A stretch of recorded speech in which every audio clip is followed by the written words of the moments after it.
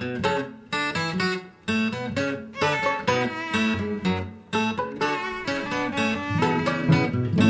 is Pretty Much Pop, a culture podcast, perpetually one victory point shy of wrapping this bastard up. Today we're discussing board games, both their childhood entry varieties, as well as the more geeky adult activity. I'm Mark Linsenmeyer, sitting right behind the lake, but surrounded by bombs, so just bring out your eights. Let's go through our panel today. I'm Michelle Paranello-Cason. I have a background in rhetoric studies. I teach online classes for the secular, eclectic, academic homeschooling community. I'm the founder of Dela Learning, the co-founder of C Online Classes, and I'm here today because I have become a huge board game fan, particularly over the course of the pandemic. And I also use board games in game schooling, which is a methodology of using board games to teach to I homeschool my own kids. So I use them a lot as a form of curriculum. So that's sort of why I'm here. Yes, you are why we are doing this topic that we had a conversation earlier, and you convinced me this was a good idea, but it was sort of something along these lines. We did Dungeons and Dragons. Freaking, we should do board games at some point. Tommy, reintroduce yourself. Longtime listeners of my products will know your voice. Hi, I'm Tommy Moranges. I'm the co-creator of a game called Secret Hitler, and my more recent game is called Inhuman Conditions. Before that, I wrote an internet blog called Philosophy Bro. And you're so concerned about your anonymity that you even lied to us about your actual name, so we couldn't slip up and call you the wrong thing. That's right. That was back when I was still applying to grad school, and I wasn't sure how professors would feel about that internet blog. The good news is I didn't get into grad school, and so now my life is way better. And returning for the second time in recent past, I'm Al from Leeds in the UK.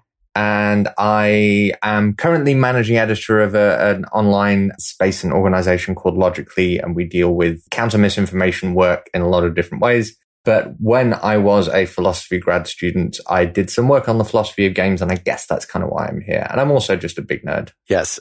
My only qualifications is I've just played a lot of these things, and I went to Gen Con once. It seemed a lot. I think I ran into you in the hallway that one time you were at Gen Con. Oh, yes, that's right. That's amazing that was the one time you were there. Because that was my first Gen Con ever. So I was like, oh, wow. Someone else from my other life out in the wild.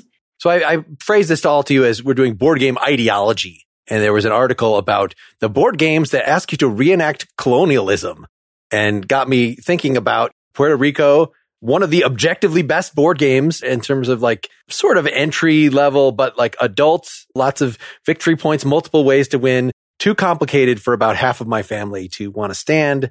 But yet it now makes me feel a little grimy, and I understand things like that are being reskinned. Michelle, you were coming at this from more the kids angle, but for some reason, what you were putting forward seemed to synergize with this article that I had just read. Can you kind of launch us off here? Yeah, I mean, I think that board games in particular have gotten a lot more, it has just gotten to a larger audience. So the questions that are being asked about what messages they're sending and reading them as a rhetorical form and considering the way that they are operating in the world has just gotten a larger audience with different perspectives than it has traditionally had. And we have better platforms for voicing those concerns. I'm sure that, 20 years ago, if you had showed somebody Puerto Rico, there were plenty of people who would have been like, oh, wait, this is a problem. But now they have platforms where they can be heard about those problems. And it's just making us question a lot of assumptions we have about, oh, well, it's just you put it on cardboard, so it is kind of innocuous. And what harm can it do? And that article that you're talking about from The Atlantic had a good, I'm paraphrasing here, but a line in it that was like, the mechanics of a game necessitate you taking on its perspective in a way that maybe a movie or a book doesn't necessarily do, because you can't play it if you aren't accepting at least some of the perspective that the game makers have put you in, because you are an active participant in a way you aren't necessarily for other kinds of media. I think that take is wrong in a super interesting way. I'm going to be the asshole who takes the first easy example and talks about Monopoly and the original conception of Monopoly as opposed to how it's kind of developed. And it's a really good place to start a discussion like this, because the original designer of Monopoly intended it to function as a satire of capitalism. So here is an example which speaks exactly to the idea that you guys were just talking about. If whether by playing Monopoly you're buying into the mindset of the capitalist exploitative landlord ideology, or whether there is a way to engage with that perspective without necessarily approving of it. So if there's a way that you can kind of engage with that perspective, but maintain a satirical edge on it. And I think that plays out in a lot of current games, and a lot of the ways that games can be satirical involve doing exactly that, like playing with mechanics which seem to express usually a caricatured version of a particular ideology, but making fun of it in some other way. So Munchkin is an excellent example of that, right? It uses a lot of the same mechanics as like Po-faced dungeon crawling games, but the way that it uses some of those mechanics and the way that it paints over those mechanics with its, funny names and graphics and everything gives you a way of engaging with potentially problematic gameplay elements and mechanics while showing you how ridiculous they are. So I have two thoughts here, but let me start with Monopoly. So the Landlords game originally came with two versions. There was the version that we know as Monopoly, and then you turned the board over, and on the back was a game that you played that demonstrated what could happen when we played cooperatively. And it was just that first game that was about how things are under land use capitalism that became Monopoly. So it was originally intended as a satire, but it's not like in its current form, it was the complete satire. In fact, the elements that made clear what was weird and bad about capitalism, those were explicitly removed. We just play the game that's a replication of capitalism. And Monopoly is a great example because Monopoly is miserable to play. It's an amazing game in the sense that it exactly models the experience it's trying to model, which is under capitalism, everybody has a bad time, and not a regular bad time, a long, grinding, slow bad time, except for one guy who gets to have so much fun. Also, the thing about Monopoly, you've unfortunately activated one of my trap cards, Al, is whether accidentally or on purpose, the most powerful spots on the Monopoly board are the oranges because they're best positioned to benefit from the carceral system of jail. Players get sent to jail, and then, they're 6 to 8 sweet, sweet steps away from those oranges. So I don't know that Monopoly is an example that shows that. I actually think Monopoly shows the ways that board games can just replicate existing dynamics, and any intended satire can get lost if we're not careful. I mean, I can imagine a society where we play Puerto Rico and everyone understands it as a history lesson, and it's a way of showing the economics of slavery can be very good if you are willing to overlook what exactly the costs, right? If you're willing to treat other costs as externalities. I'm doing air quotes to show that and I realize that's not going to come across in audio. Slavery is bad, but you can also imagine someone playing Puerto Rico in a pacifist way as sort of role playing it and always losing, but being yeah, I did worse, but I didn't do slavery. And I think that most people who play Puerto Rico now would not be psyched to play with that person, right? The game does not reward that. No one would be wow, good point, man. I really like bringing up Monopoly as the example because I think the fact that, you used to flip it over and play it again makes it a really didactic design, right? That it was this multifaceted, layered, we're going to teach you a lesson one way and then we're going to flip it and teach you the same, apply what you just learned in this different environment. And how simplified the version that became so popular is just, it's just kind of fascinating to me how that happened. And then you think about the way that it got put out into pop culture as the Monopoly game on the McDonald's cups and all these versions of the Monopoly game for all these, here's a Star Wars version, here's a Cats version, here's a polka dot version, all these different things that have gotten so far from that message of what lessons could you learn about capitalism. And a ton of the people I know personally who have Monopoly have never even finished a full game. That it's literally just the game you have to have on your shelf to point to be yes, I have board games. I don't even know that most of the people who buy it intend to play it, or they get halfway through the first game and someone flips a table or someone is oh my goodness, can we please stop doing this now? And then it just ends. So I think as far as is this a fun game to play? I don't know. It's just interesting to me because I think that we think of games like Monopoly or Sorry or those kind of traditional, the ones that everybody has from their grandma's bookshelves when they were growing up. And those are the first things that come to mind, but their mechanics are often sort of oversimplified and kind of have gotten sanitized in a way that these games that board game players play in Puerto Rico or even, Catan, those mechanics stay in place a little more than some of those more popular games. I think Monopoly is a great example of the principle that there's nothing capitalism won't sell back to you. Yes. So Michelle, you brought up Sorry, which brilliantly simple design, and the ideology is all in the name, is to teach young children to be little snots to each other. Sorry, not sorry. Like, do you remember the commercials? It was like, get to be cruel to your siblings, but it's part of a game, so it's fine. Yeah. That is some brilliant, low budget, purely idea marketing. It's not, you're bringing up all the sort of different flavors of Monopoly, and there's all these flavors of Munchkin, like Al brought up, so that you could have, even though it's supposed to be like a Dungeons and Dragons sort of game, it seems like it would defeat the purpose if you put like Monty Python cards in it or something like that. But I think that's one of the flavors, unless I'm misremembering. There's a bunch. Maybe I'm confusing with Flux, but I'm wondering how much it matters. It is a positive boon for some reason. Like, the art style matters quite a bit, but it doesn't necessarily have to match up with the gameplay. So Sushi Go is one my family has been playing. Like, I have no connection to sushi itself. I don't even like sushi. I didn't think I would like the game because I didn't like sushi. And there's nothing specifically about like the kind of food that like, oh, if two of you try to eat this food at the same time, then neither of you gets any points. Like, there's no logic to it whatsoever, other than like, we're putting together kind of a meal for you. So it's just very rough and just relies on the fact that it's just cute art. And that's all there is to the ideology of it. Tommy, as game designer, it seems like you put a lot of effort in the aesthetics, the visual look of it. Like, that's definitely important, but it is very much tied to the gameplay, to the ideology of sort of player versus player interaction or whatever. Is there a kind of, Mark and I are both failed songwriters, so I would wonder if there's and one question that you get asked a lot as a songwriter is like, do the lyrics come first or does the music come first? And it strikes me as an analogous question you could ask for a game designer, which is, does the setting come first and then you come up with the mechanics to express something about the setting, or do the mechanics come first and you find a suitable setting to express what you think is important about the mechanics?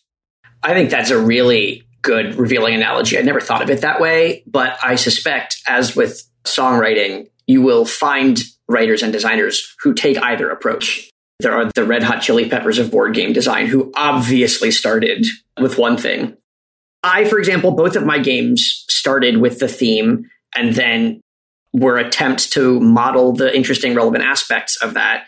Right? Secret Hitler it's a social deduction game, so it's like descended from Werewolf, where you have hidden traitors. And we started with the idea that there was a time in history this happened, and this is a sort of inherently political genre, a well-coordinated minority versus like a very confused majority. And a lot of the other themes around that had been sort of kind of milquetoast or vague, but like, what if we tried to actually model what happened here? So we put out a print and play, and lots of people are uncomfortable with the theme, and that makes a lot of sense. I would never tell someone they should be comfortable with the theme of the Hitler game. But lots of people have reskinned the game to be about either Harry Potter, there's a lot of like Secret Voldemort reskins, or Emperor Palpatine, there's a lot of Secret Sith, both of whom are other literary analogs for Hitler, which makes me feel really good that like we captured something true there. But yeah, I mean, the answer to your, like, there are some people where there's a very well-regarded Euro game about running a post office. And I can't imagine being like, let me start there. But maybe the blue cubes are Catholicism. It is not a style of design I identify with. I was thinking about, as you were describing that, this is not a board game, but I create live hosted virtual escape rooms as one of the classes that I offer to homeschoolers. And I'm mostly targeting like, the 10 to 14-year-old range. So they're not quite as robust as the ones that I've played some as a player online. But for those, it's definitely the mechanics first, right? Like I'm coming up with what puzzles would be fun. And then I'm like, okay, what setting can I then plug those into that's going to make some logical sense as we move through them? Like if I had this color-coded puzzle, well, if there's a kitchen, then I can make it attached to these cups, so I think in that case, I'm definitely considering the puzzle mechanics before I start to figure out like what setting is it in. But I'm now trying to like mentally go through the list of games and be like, I wonder which one started with the theme and which one started with the mechanics. And if you can tell or not might reveal something about those games. Like it's probably epicyclical too, right? Like even within a game, like a game that started with like pure theme, like I remember we tried to have a jail mechanic and it just like didn't work. And so we had to we came up with a different mechanic and then we had to back out and be like, what is this model here? So at different levels, right? You sort of move back and forth between those two. probably also with songwriting. Michelle mentioned something about fun, and I think that's important too, because if when you're designing your mechanics, your principal aim is to make them fun or to make them result in fun, if that's what you go into it trying to design, it seems like you might come out with something different than if you're trying to go into it finding mechanics to express an idea. So you read a lot about game designers speaking in terms of mechanics, expressing ideas. In your view, how much of that is legit? And how much do people actually just approach mechanics from a position of like playability and fun and think about mechanical expression of ideas afterwards? So many of the game designers that I know, who are mostly older than me, sort of old guard mentors of mine, my friend Luke and I do a panel called Fun is a 4-letter Word. Lots of game designers actually don't like discussing the idea of fun, and they think that that probably should not enter your design process because it's a sort of ineffable thing that you can't quite put your finger on and it's hard to define. And also, like almost anything, like someone will find almost anything fun. Almost anything you make, there's some audience, and it's never been easier to like find the 1,000 people you need to sell your game to make it viable. So coming up with a satisfying expression of almost any experience probably generates fun anyway. Like a Euro game about running a post office, like who would have thunk? But if it's a satisfying expression of that elides the worst parts of it and manages to bring out what's interesting to the designer, probably other people will find that interesting too. Yeah, the thing that came to mind as you were describing that is mostly the games that I've tried to incorporate into game schooling as a homeschooling parent, right? And it's really clear when the game was entirely like, we have this lesson to teach and we're going to try to gamify it so that kids will play it and parents will buy it. And it just has no elements of like fun or joy or playability in it because it was made by curriculum designers. Like you can tell that they just tried to kind of reverse engineer some game mechanics to get to a particular goal. And most importantly, the kids can tell, right? The kids are like, this is not a game. Like you're tricking me. And so that's what came to mind when I was thinking of fun. But I completely agree with you. Like one of my favorite games that I play it on Board Game Arena that is like I really need to relax. It's been a long day. It's called Welcome To, and you're literally just putting it's a roll and write game. Like you're literally just putting numbers on a board because you're like a real estate developer is the theoretical mechanics behind it. And if somebody just described that game to me, I never would have picked it up, but it just happened to like come up in the Board Game Arena. And I'm like, this is the most relaxing like way to chill out at the end of the day. And so, yeah, I think there is an audience for just about everything. If it is an actual game, I do think some of the games are not really games and have kind of been dolled up that way. We've got a lot of sponsors today. Let's get to it. If you're on a mission to be the best gift giver ever this year, it's never too early to start crossing off your list. Whether you're shopping for mom, dad, teenagers, in-laws, or your best friends, Uncommon Goods makes it easy to find remarkable and truly original gifts for anyone. Uncommon Good wants your holiday season to be stress-free, so check out their selection of thousands of items today. Maybe a candle holder shaped like a homemade wooden house, or a handmade felt menorah. There are like over 100 holiday-specific things like that, and cool stuff in many categories. Jewelry, kitchen and bar, crafts, clothes, bags, tech and electronics. You could get your loved one or yourself a Bluetooth banana phone, a moving beer pong robot, a personalized moon and stars nightlight, dinosaur taco holders. Are you detecting a theme here? Uncommon Goods looks for products that are high quality, unique, and very often handmade or made in the U.S. They have the most meaningful, out-of-the-ordinary gifts anywhere. Who knows what holiday shopping will look like this season, and the unique gifts at Uncommon Goods can sell out fast, so shop now, get it taken care of early. And with every purchase you make at Uncommon Goods, they give $1 back to a nonprofit partner of your choice. They've donated more than $2.5 million to date. To get 15% off your next gift, go to uncommongoods.com/PMP. That's uncommongoods.com/PMP for 15% off. Don't miss out on this limited time offer. Uncommon Goods. We're all out of the ordinary. When you decide you need to see a doctor, you probably need to see a doctor now. Not in a few days, a few weeks, definitely not in a few months. And if you need to see an MD ASAP, we've got a solution. Just download the free ZocDoc app. The easiest way to find a great doctor and instantly book an appointment. I've just been looking at their website. He does a great search interface. Put in your zip code, when you'd ideally like the appointment to be, what the condition or procedure or doctor type is, choose your insurance plan. It'll immediately give you a list of local doctors who take your insurance with the appointment times available right there. You can go ahead right in the app, book an appointment for an in-person or maybe a video chat, so no more waiting on hold with a receptionist. Whether you need a primary care physician, dentist, dermatologist, psychiatrist, eye doctor, or other specialist, ZocDoc has you covered. And it's got verified patient reviews for each search result. Millions of people use ZocDoc every month. I'm definitely going to use this the next time I need to see a doctor, because ZocDoc makes healthcare easy. Now is the time to prioritize your health. Go to ZocDoc.com/PMP and download the ZocDoc app to sign up for free and book a top-rated doctor. Many are available as soon as today. That's ZocDoc.com/PMP. So one game that occurs to me that like absolutely had to go from mechanic to theme is Codenames. How familiar are you with Codenames? Give a little description for folks that don't know what that is. Codenames is sort of the founding game of a genre that I call empathy games. There might be other terms for it, but it's a game where you have to communicate. You have a 5x5 grid of words, and you have to communicate to a partner which of these 25 words belong to you as a team. So you have a key in front of you, like a little guide that tells you the positions of the words.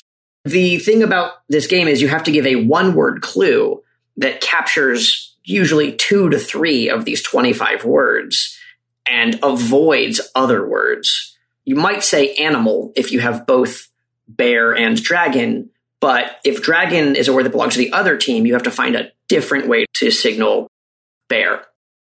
The premise of the theme is you are trying to make contact with your team's spies without making contact with any enemy agents, which does not seem to actually be that. Like, there are lots of other ways you could do this. It could have been a totally themeless game, right? It could have just been like word say. But it's hard for me to imagine that game coming out of the theme, though I suppose I don't know. Maybe I'm totally wrong. Well, I was associating the theme and the design as being sort of one and the same, because of course the theme naturally suggests the design, but like the thing with the sushi game might suggest that it is often the design can sort of really make or break the gameplay.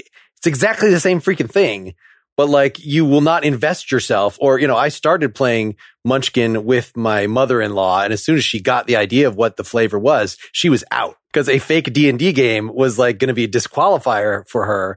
Whereas I am like, regular playing cards, that means nothing to me. I need a dragon on the card, you know, something to catch my imagination. Tommy, you said something really interesting, and it sounds like, you know, the games that you design are these social games where who you're playing with matters so much, right?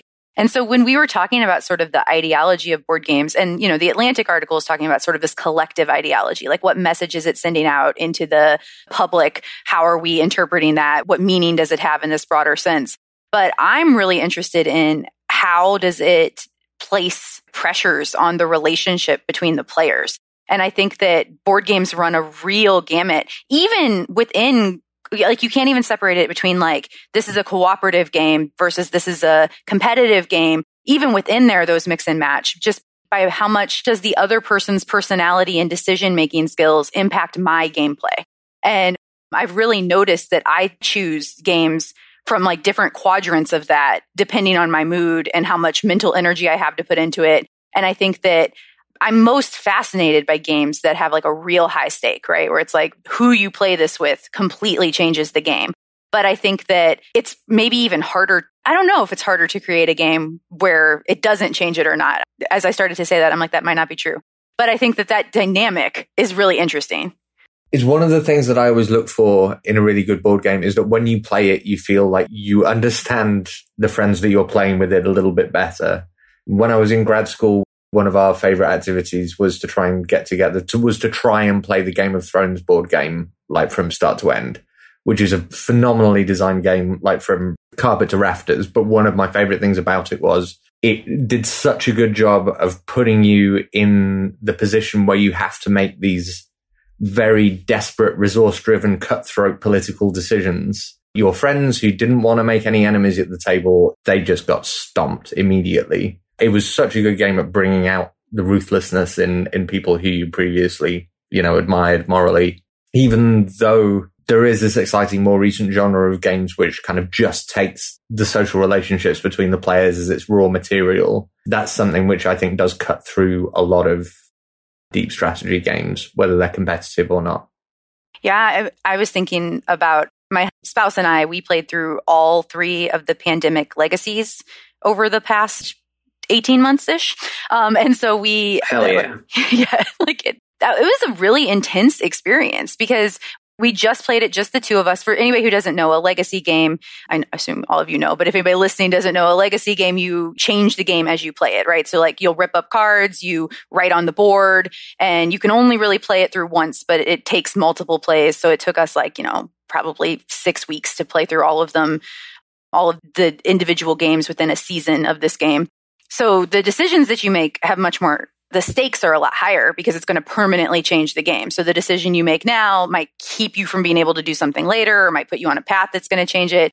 And the Pandemic legacy games, you're trying to save the world from these different pandemics that are outbreaking. And there's all these times when you have to choose to save each other versus choosing to continue to try to reach the goal of that month. Or, are you going to make this person sacrifice their character, or are you going to go and rescue them? But then does that mean that together we're collectively going to fail this goal? And it was just I really enjoyed it, but it was a very intense social experience. And I think it would have stressed me out to play with somebody that I didn't know well. I think it would have been a really high stress situation. Is this one of the reasons why, Tommy, you were saying that you don't want to talk just about fun in general, because there are such distinct personality types of gamers? You should be more specific than fun, because there's maybe not going to be a fun for everybody, or that's going to be a very limited sort of game. That I kind of prefer I'm building stuff over here. Maybe we interact a little bit because we have to compete for a few resources. But for the most part, it's kind of me maximizing my resources. Agricola is one of these, and just trying to get to the victory point level. And the amount of actual conflict is minimal. But it sounds like what Al was just voicing was exactly the opposite. And yeah, I think that's right. And you could think of it analogously as imagine a chef who's I just want to make something tasty. And that's, in some sense, a worthwhile goal. But some of the universal elements of tastiness, like saltiness, you could just talk about it being the right level of salty. Choice is important, and you could just talk about having choices. But otherwise, the range of palettes that exists is so wide that it seems to sort of be tilting at a windmill to no. I want to make it fun. Sure, but for whom and in what way? And you're much more likely, paradoxically, to come up with something that is fun for someone if you focus on the constituents of what you think is a fun experience, rather than trying to hit some broad idea of fun when people have very different tastes and palettes in games. Fun for the whole family means fun for none. Yeah.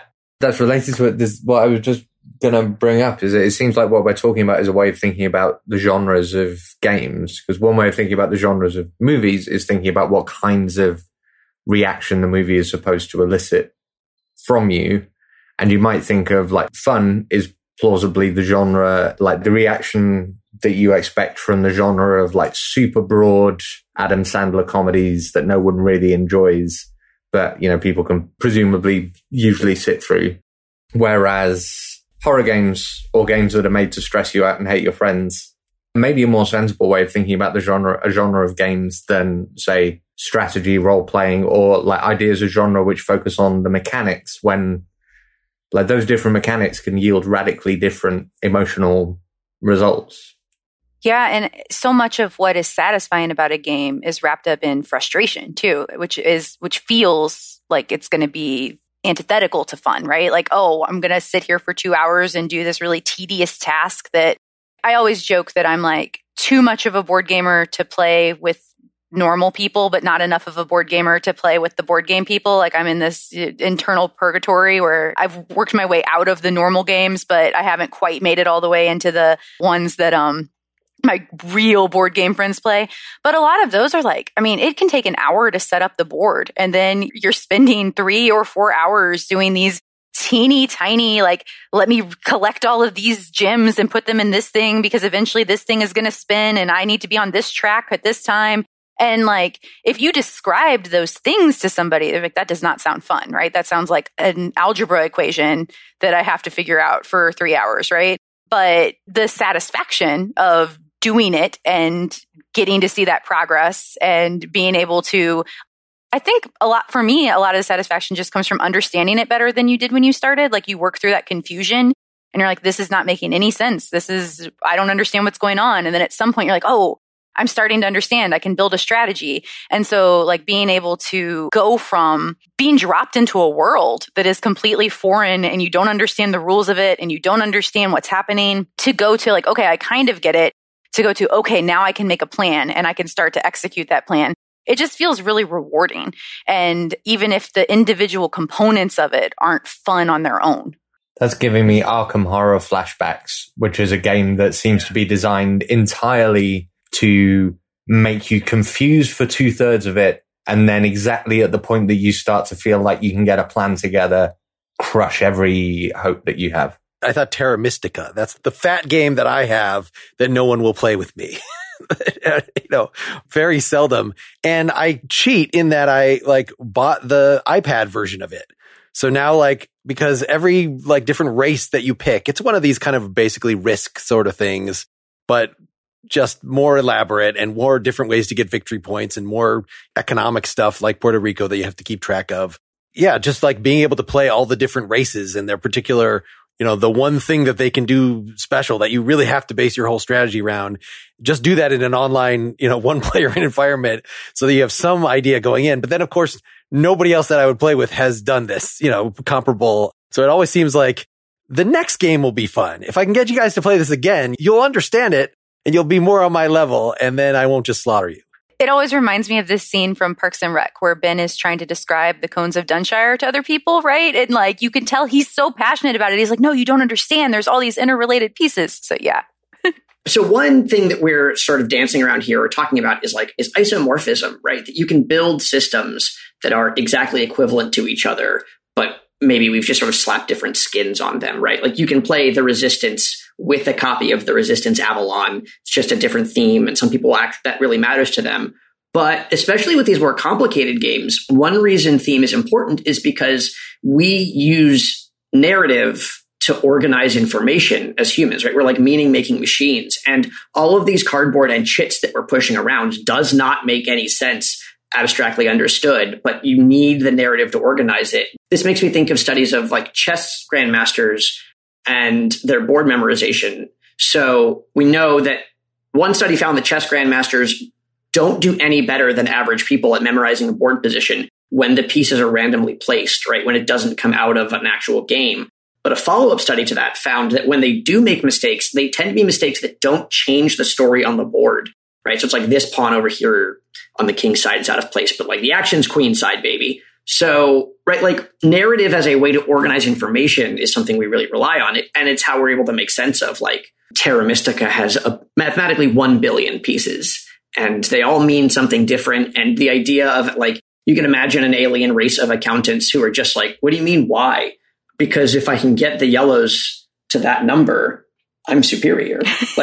And that's not mostly how we think about those games. Is that why point-based victories are always so unsatisfying? Because there's no narrative element. Because if the strategy you've developed to play like a good, a board game with any kind of decent depth has to be organized through, if your strategy has to be organized in a narratological way, and then the conclusion of it is a scoreboard is as non-narratological as you can get. Maybe that's why I always hate score-based victory games. Maybe there are score-based victory games that you don't code that way because the score is properly narrativized in some way, right? Like, I think I agree with you. Like, why Settlers of Catan, point-based, why not just make it so that there's like an island council and you need to fill the seats on the council and that's how you accumulate the score? Is there something attractive about score-based victories that I just don't understand, or am I just... To some people, right? We're back now to like, yeah, some people love number go up. And for them, that's fun. But you want there to be a story. Like the idea of like an island council that you have to fill is like a very good like hack of like, oh, this is a score that I've put a label on and that rules. Catan also is sort of... Catan is like the Beatles of board games in that when you go back to it, you're like, when I went back to it, I was like, what's the big deal? But it's just because I'd played a bunch of board games by people who had played Catan. But the people who made Catan had never played Catan before, which I think is amazing. I really like the point you make about how, like, if you can hide the score-based element inside of a larger narrative, it doesn't feel as, I guess, shallow, maybe. It's just like, why am I accumulating points? And I think there are some games that are really fascinating where, or maybe it's just because I can't mentally keep track of all these different score paths. So for me, there's some where I'm like, I don't really know what my score is until the end. Like, I still know that my score is what's going to determine if I win or not. Like, I'm thinking of like Isle of Cats. And there's a card game called Seasons where like there's so many different ways to score points and add things up that even though like you are doing it throughout, I usually don't know until like the very end if I'm like, oh, am I doing okay or not? But I'm still trying to reach those goals the whole way through. So even though it is the score that's going to ultimately decide if I won or not, it's goal-based that isn't just tied up in the number. Like I'm trying to accomplish something that is not just numerical in order to achieve that score eventually. Ticket to Ride is another good example of that because you don't know how much you got, and at the end of it, the score get counted up. But also, interestingly, in Ticket to Ride, the person who has the highest score is never the person who feels like they won. The person who feels like they won is the person who has the prettiest looking railway and has managed to pull off the most dick moves. I think that really gets at an interesting point of like who gets to decide what a win counts as in a game, right? Like sometimes it's great that like, I don't know, this person gets to say like, aha, I won. And they got what they wanted, which was points the game. And other people at the table got what they wanted, which was like make trains pretty. And the fact that they didn't win is like, I don't know, I had the most fun. Does that mean I lost? But that seems fine to me. In an early draft of Inhuman Conditions, which is it's a 2-player interview that's modeled on but legally distinct from, I'm required to say, the Voight Kampf test from the first 5 minutes of Blade Runner. In an early draft of that, we had a water gun on the table, and it was really meant to simulate that feeling of like, please don't shoot me. Like being a little bit of wet is the worst amount of wet to be, and I am a human, but I'm still very nervous, and so I'm acting weird. And I was playtesting it, and my friend Andrew picked up the water gun. He was the investigator, and he just let me have it. I mean, truly soaked me. Like, I'd squeegee my glasses level of wet. And I went, I'm a human, and he just, with the shit-eatingest grin, went like, I guess I lost. And obviously he didn't lose in that moment, right? Like, let's do some more ads. This fall, as you get back into the swing of things, Bespoke Post is here with a new seasonal lineup of must-have Box of Awesome collections. Bespoke Post partners with small businesses and emerging brands to bring you the most unique goods each month. So it's a subscription service with guy stuff. So you go to boxofawesome.com, you take a quiz to tell what kind of categories you're interested in. Could be clothing or gadgets, outdoor stuff, alcohol-related stuff. Based on that, they pick a box for you. You get charged $45, but each box has over $70 worth of gear in it. Like, for instance, there's a box this month called Stealth that has a cool utility knife, a utility pen, a stealth money clip, a capsule that you can put cash and meds and other things in. Or there's another called Bullseye that's throwing knives and the stuff you need to use them, or Play that has sex supplies, or Rooted that's about potting your own little house plant. With each Box of Awesome, you're supporting small businesses. 90% of everything that comes in your Box of Awesome is from a small, up-and-coming brand. Get 20% off your first monthly box when you sign up at boxofawesome.com. Enter the code PRETTY at checkout. That's boxofawesome.com, code PRETTY for 20% off your first box. If you're carrying a credit balance month after month, it can feel like you're in a never-ending cycle of debt. Upstart can help you make that final payment so you can get ahead. Upstart is the fast and easy way to pay off your debt with a personal loan all online. Whether it's paying off credit cards, consolidating high-interest debt, or funding personal expenses, over 500,000 people have used Upstart to get one fixed monthly payment. Upstart knows you're more than just your credit score and is expanding access to affordable credit. Unlike other lenders, Upstart considers your income and current employment to find you a smarter rate for your loan. With a 5-minute online rate check, you can see your rate up front for loans between $1,000 to $50,000, and you can receive funds as fast as 1 business day after accepting your loan. Find out how Upstart can lower your monthly payments today when you go to upstart.com/pretty. That's upstart.com/pretty. Don't forget to use our URL to let them know we sent you. Loan amounts will be determined based on your credit, income, and certain other information provided in your loan application. Go to upstart.com/pretty. That makes me think of, I play Splendor and I play it on Board Game Arena, and I think 21, like if you score 21, the game is over, right? Like that's the end. But I am such a long-term player. Like I want to build up my strategy. So I lose almost always on Board Game Arena because most of the people that I'm paired up with there are, let me get to this number of points as quickly as possible. And I'm like, no, I want to build a strategy and collect these low-level cards so that I can eventually reach my goals in these high-level cards. And it was always so disappointing. But then I played with somebody else who played like me, and it was a much longer game. Like it took us a lot longer, but we were both so much more satisfied by the time it took to collect all of these things and reach all of these goals. And that's one where who you're playing with completely changes the gameplay and what experience you're going to get out of it. This is a thing that, for example, Magic the Gathering, and I know we're straying just a bit from board games, but explicitly designs for, right, is styles of play where each color has its own style, and then any combination of them also sort of reveals something about how someone likes to play games. The amount of effort and resources that have to go into designing a game like that and keeping it fresh is really amazing also. Keeping those color identities for over 20 years worth of editions is really a feat. But yeah, I was thinking exactly the same thing. When you sit down to play Magic, as the first 2-3 cards tell you exactly what kind of bad time you're going to have. And that's just a really interesting feeling. Mm-hmm. And Splendor is also just a card game. I think I really don't. The only difference between card games and board games is what? $25?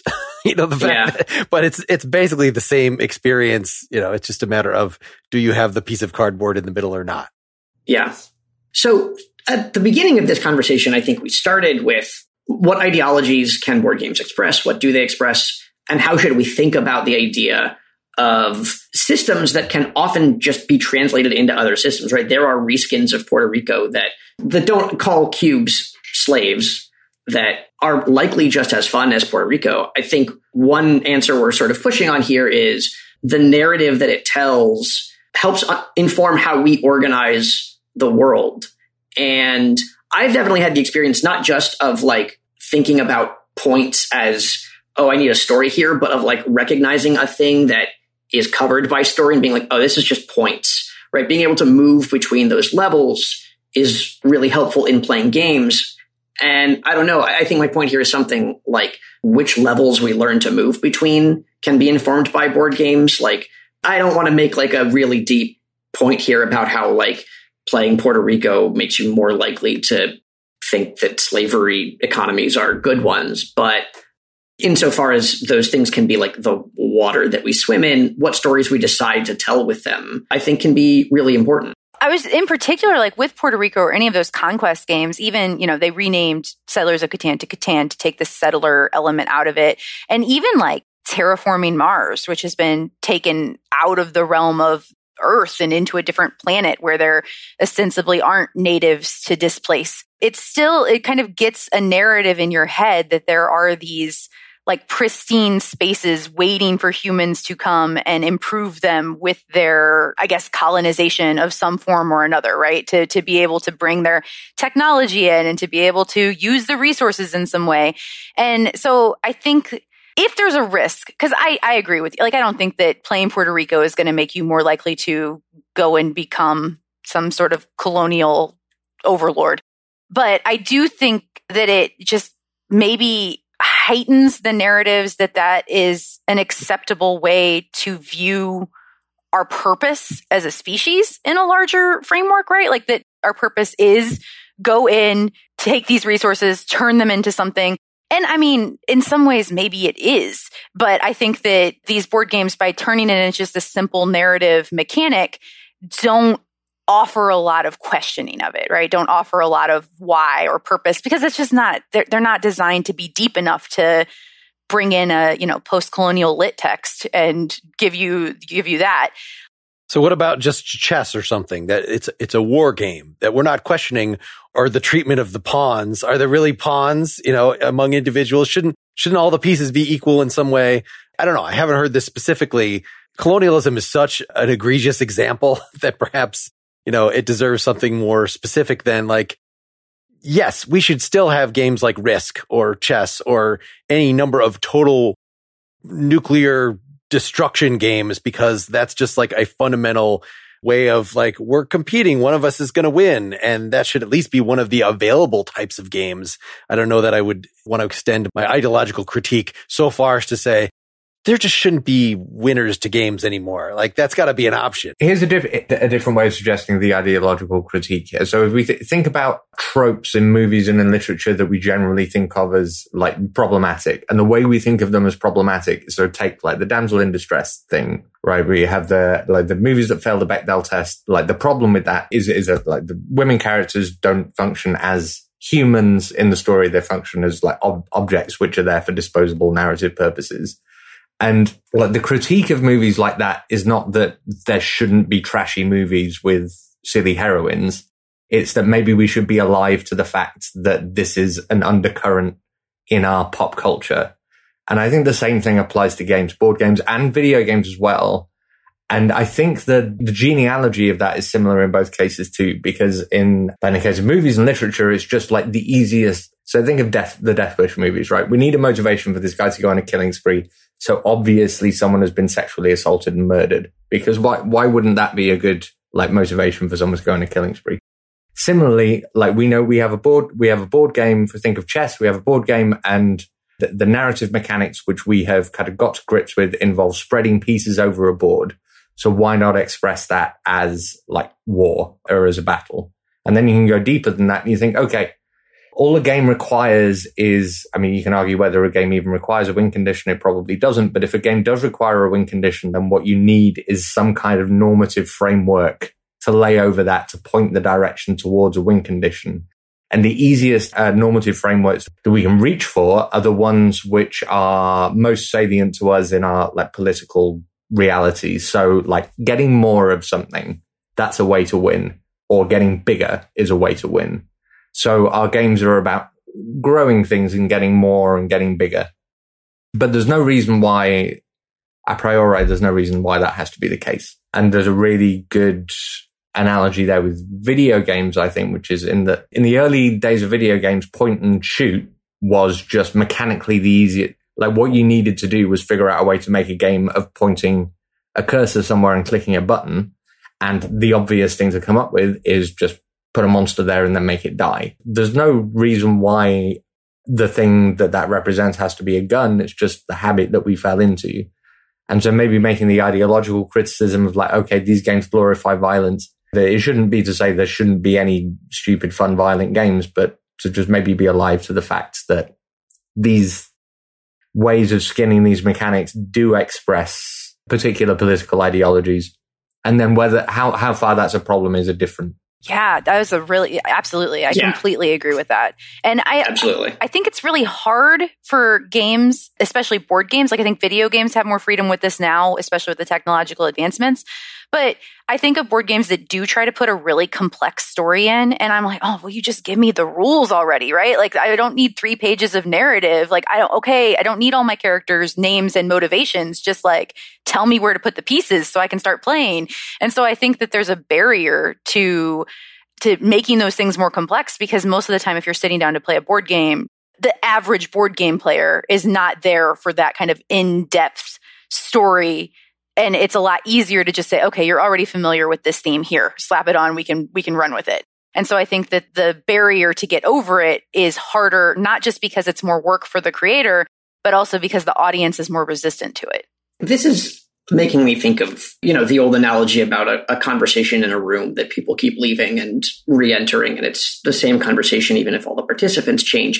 I'm thinking about Photosynthesis, which is a board game where you're just placing trees and you're trying to get that sweet, sweet light, and you will cast shade on other players' trees. And it's like a really beautiful, we call it tree fight internally. Like, on the one hand, it's about just growing trees and there's no war. On the other hand, you are still trying to get the most of a thing because there's still this sort of underlying evolutionary metaphor.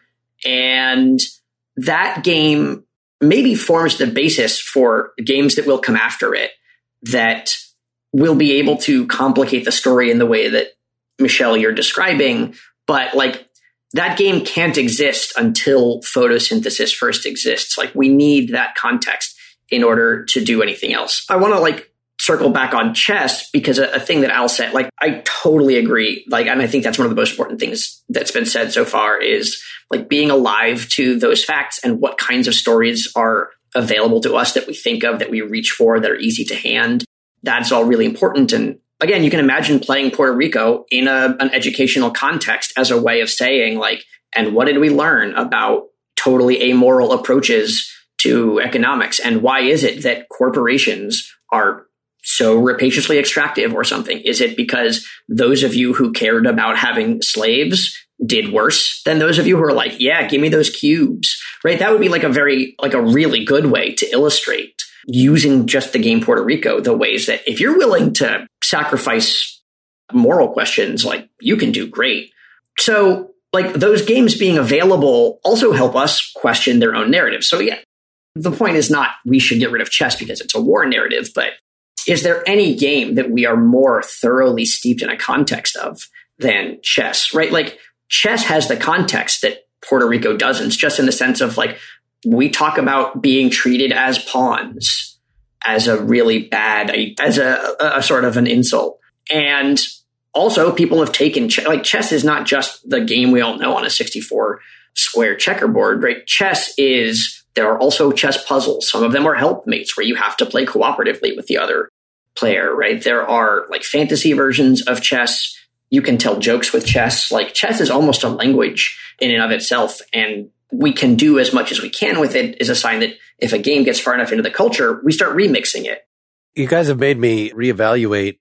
I bet in Catan that the thief was not the thief originally, because story-wise, we're all going to go to this land. It's the indigenous nomadic tribe that is wandering around, and you got to get your army, push them out, make them go somewhere else. The fact that was at some point sanitized. This is an entirely unfounded allegation. I think initially it may have been a barbarian. There you go. Maybe. Can we close down here by sort of just going around and giving a recommendation for a, really conceptually interesting board game that hasn't yet come up, or disrecommend? Just give us a little anecdote from your history here. Michelle, do you want to start us? Well, I guess if you just want an anecdote, I would say that the best game that I have played recently has been, and it is one of those Pandemic Legacy games, but Season 0 of Pandemic Legacy is set in the 1950s Cold War, and you're spies. And it is a really interesting and compelling narrative that doesn't feel like it's hitting you over the head with it to get started. It reveals it as you're going. And the gameplay of that legacy game is really intricate, so that if you're playing with a group of friends or you're playing with your spouse or partner, it's going to be a lot of, I will say, fun, but I also just think complexity that is rewarding. That's awesome. Season 0 is the one I haven't played, and it's very exciting to hear that's the one that rules. I want to recommend Spirit Island, which is a settler destruction game. It's a cooperative game where you play the spirits of an island that are coming to life as colonialists arrive, and your job is to work with the people of the island to repel them. And it does a really amazing job of troubling some of these exact narratives that we're talking about, and of accommodating lots of different play styles. Each spirit has a different play style, and they have a very good explanation of if you like this kind of play, then this is your play. And this is a high complexity spirit. If you like fiddling with chits, oh boy, get ready. Spirit Island is one of my all-time favorite games. It's very good. Al, do you have something for us? Yeah, I'm going to recommend, I haven't played for a few years, but it sticks out in my mind as an all-time favorite, Escape from the Dark Castle, which is a dungeon crawling role-playing game, which can be played solo, but is best played with other people.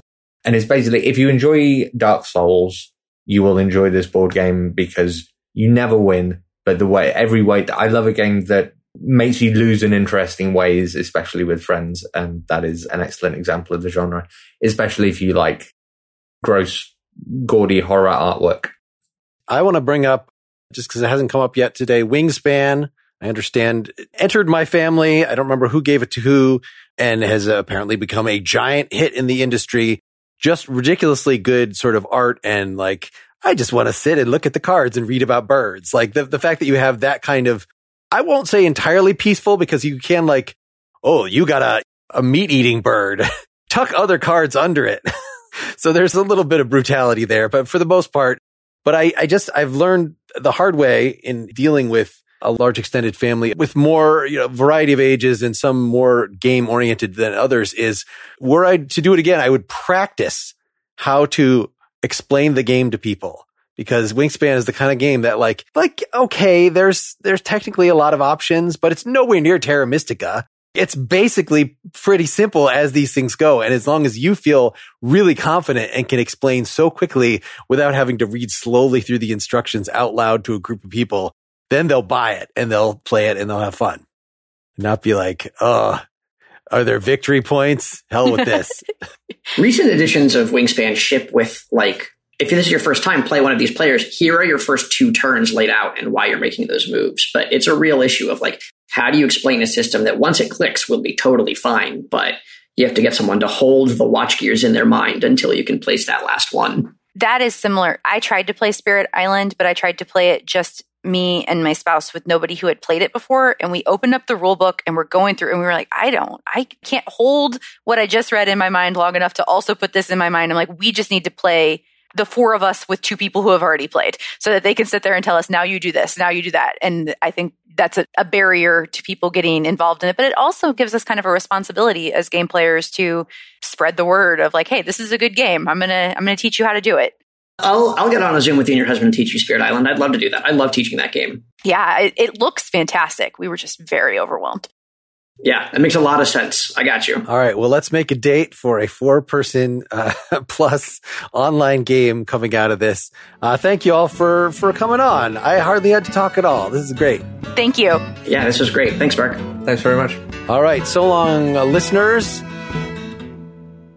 Get more Pretty Much Pop at prettymuchpop.com. Get bonus content for every episode at patreon.com/prettymuchpop. You can also now get all the bonus content directly through Apple Podcasts by signing up for a paid subscription there, which gets you ad-free episodes and extra talking not only for Pretty Much Pop, but also for my other podcasts, Nakedly Examined Music and Philosophy vs. Improv. Pretty Much Pop is part of the Partially Examined Life podcast network, and it's also presented by openculture.com.